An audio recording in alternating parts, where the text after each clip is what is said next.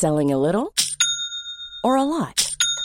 Shopify helps you do your thing however you cha-ching. Shopify is the global commerce platform that helps you sell at every stage of your business. From the launch your online shop stage to the first real-life store stage, all the way to the did we just hit a million orders stage. Shopify is there to help you grow. Shopify helps you turn browsers into buyers with the internet's best converting checkout. 36% better on average compared to other leading commerce platforms. Because businesses that grow, grow with Shopify. Get a $1 per month trial period at shopify.com/work. Shopify.com/work.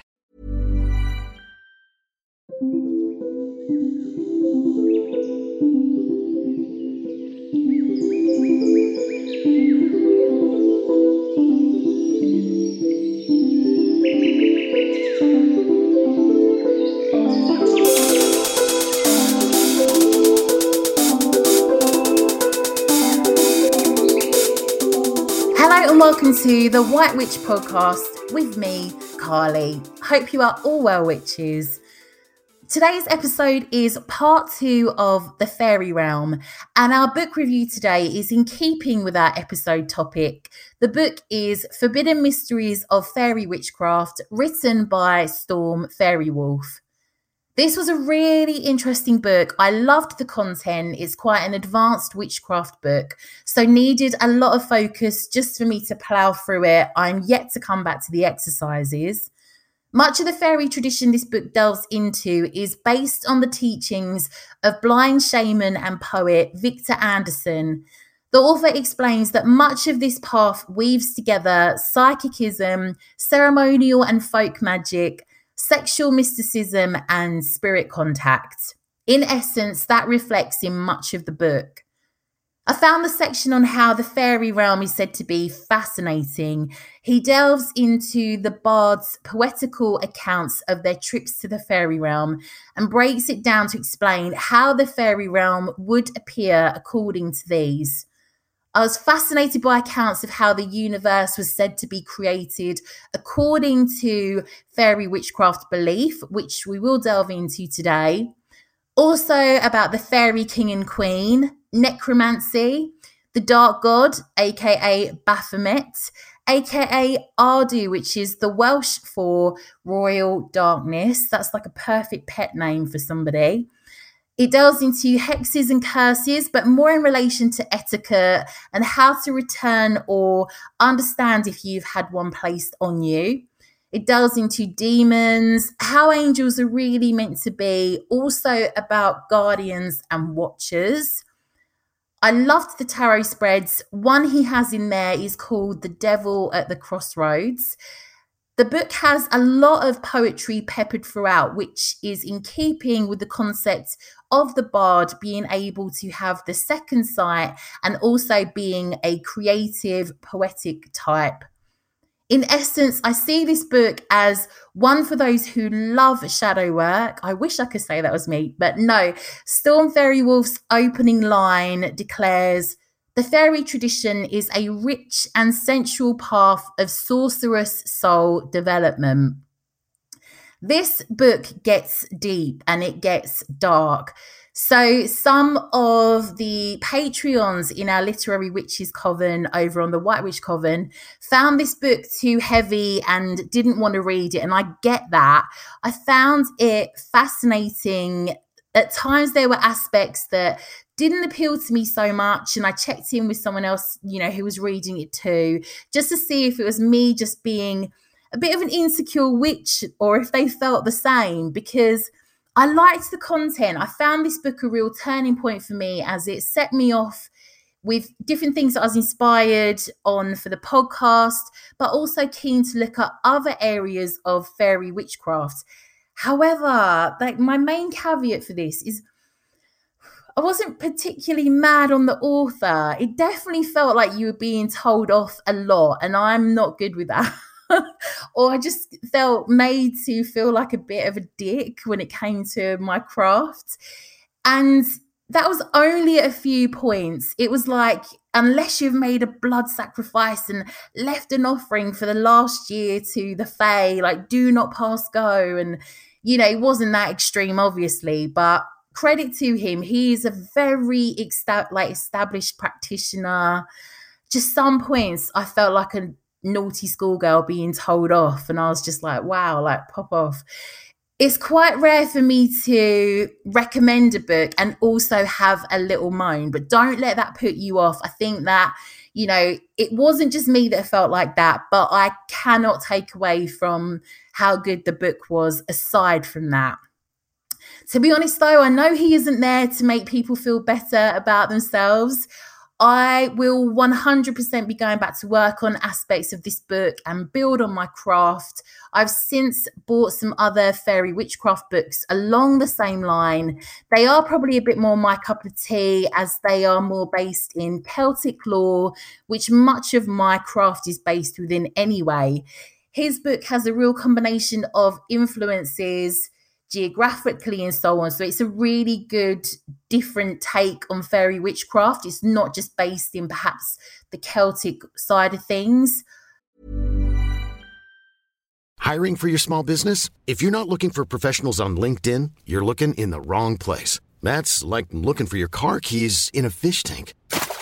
LinkedIn helps you hire professionals you can't find anywhere else, even those who aren't actively searching for a new job but might be open to the perfect role. In a given month, over 70% of LinkedIn users don't even visit other leading job sites. So start looking in the right place. With LinkedIn, you can hire professionals like a professional. Post your free job on linkedin.com/people today.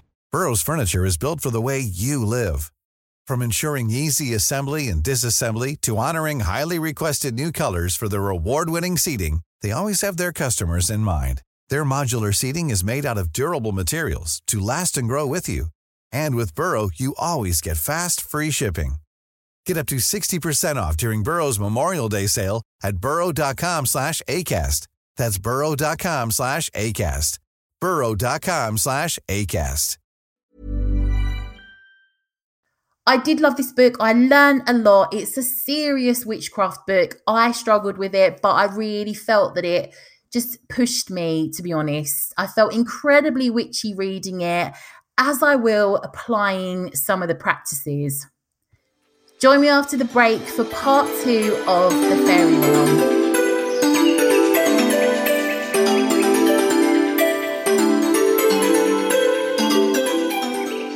Welcome back.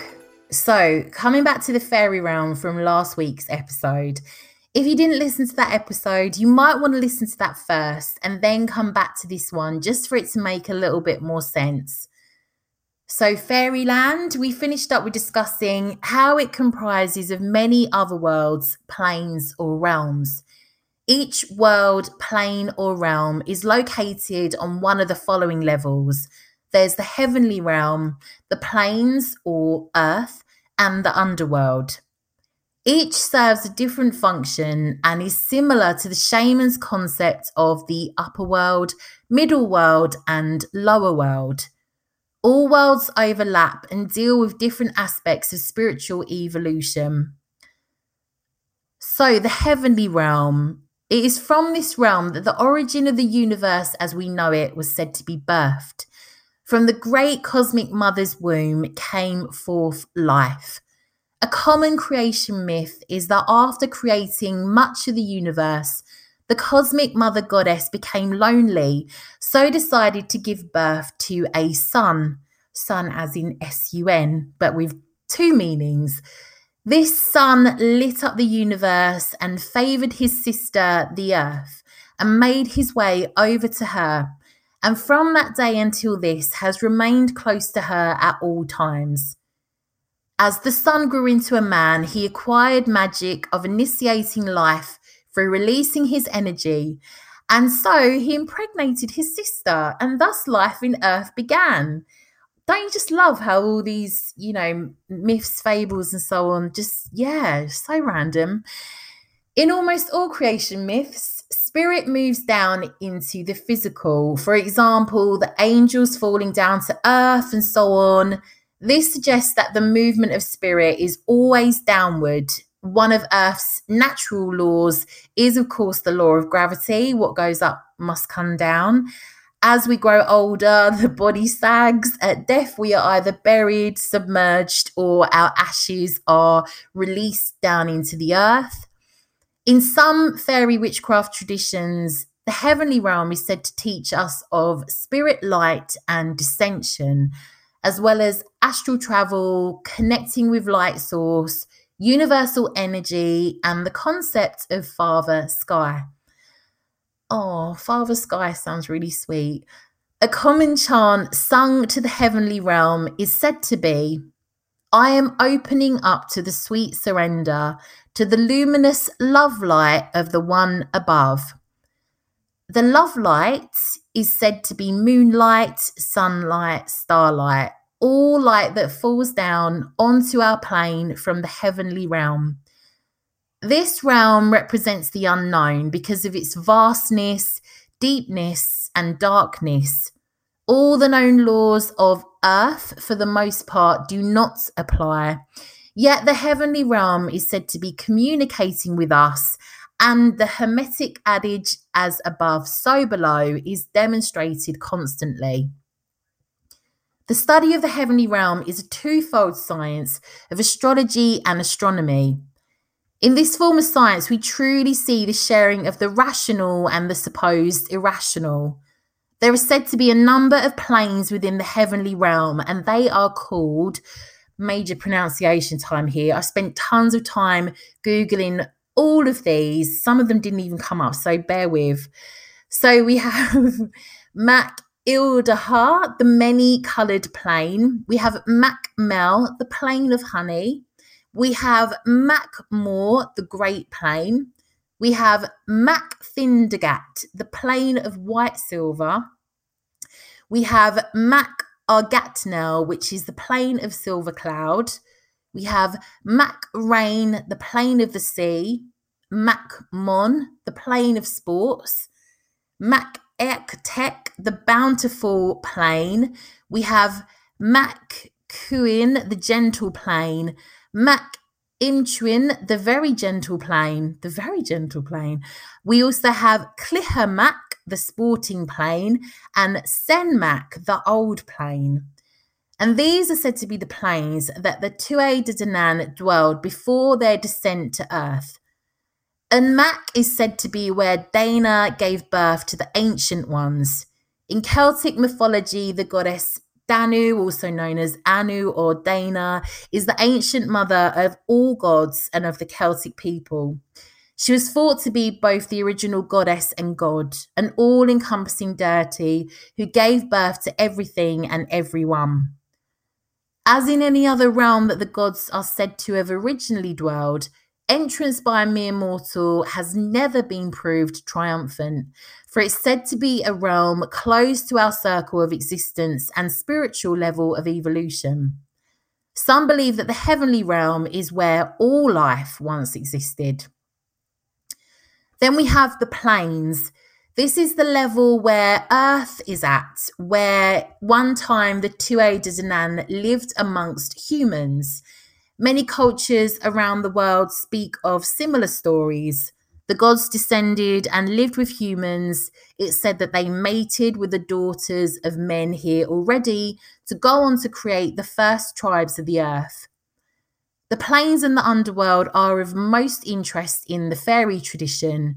The planes are said to teach physical activation, elemental compatibility, cycles, ego development, mind-body connection, functioning in physicality, the concept of Mother Earth, and also wakeful consciousness.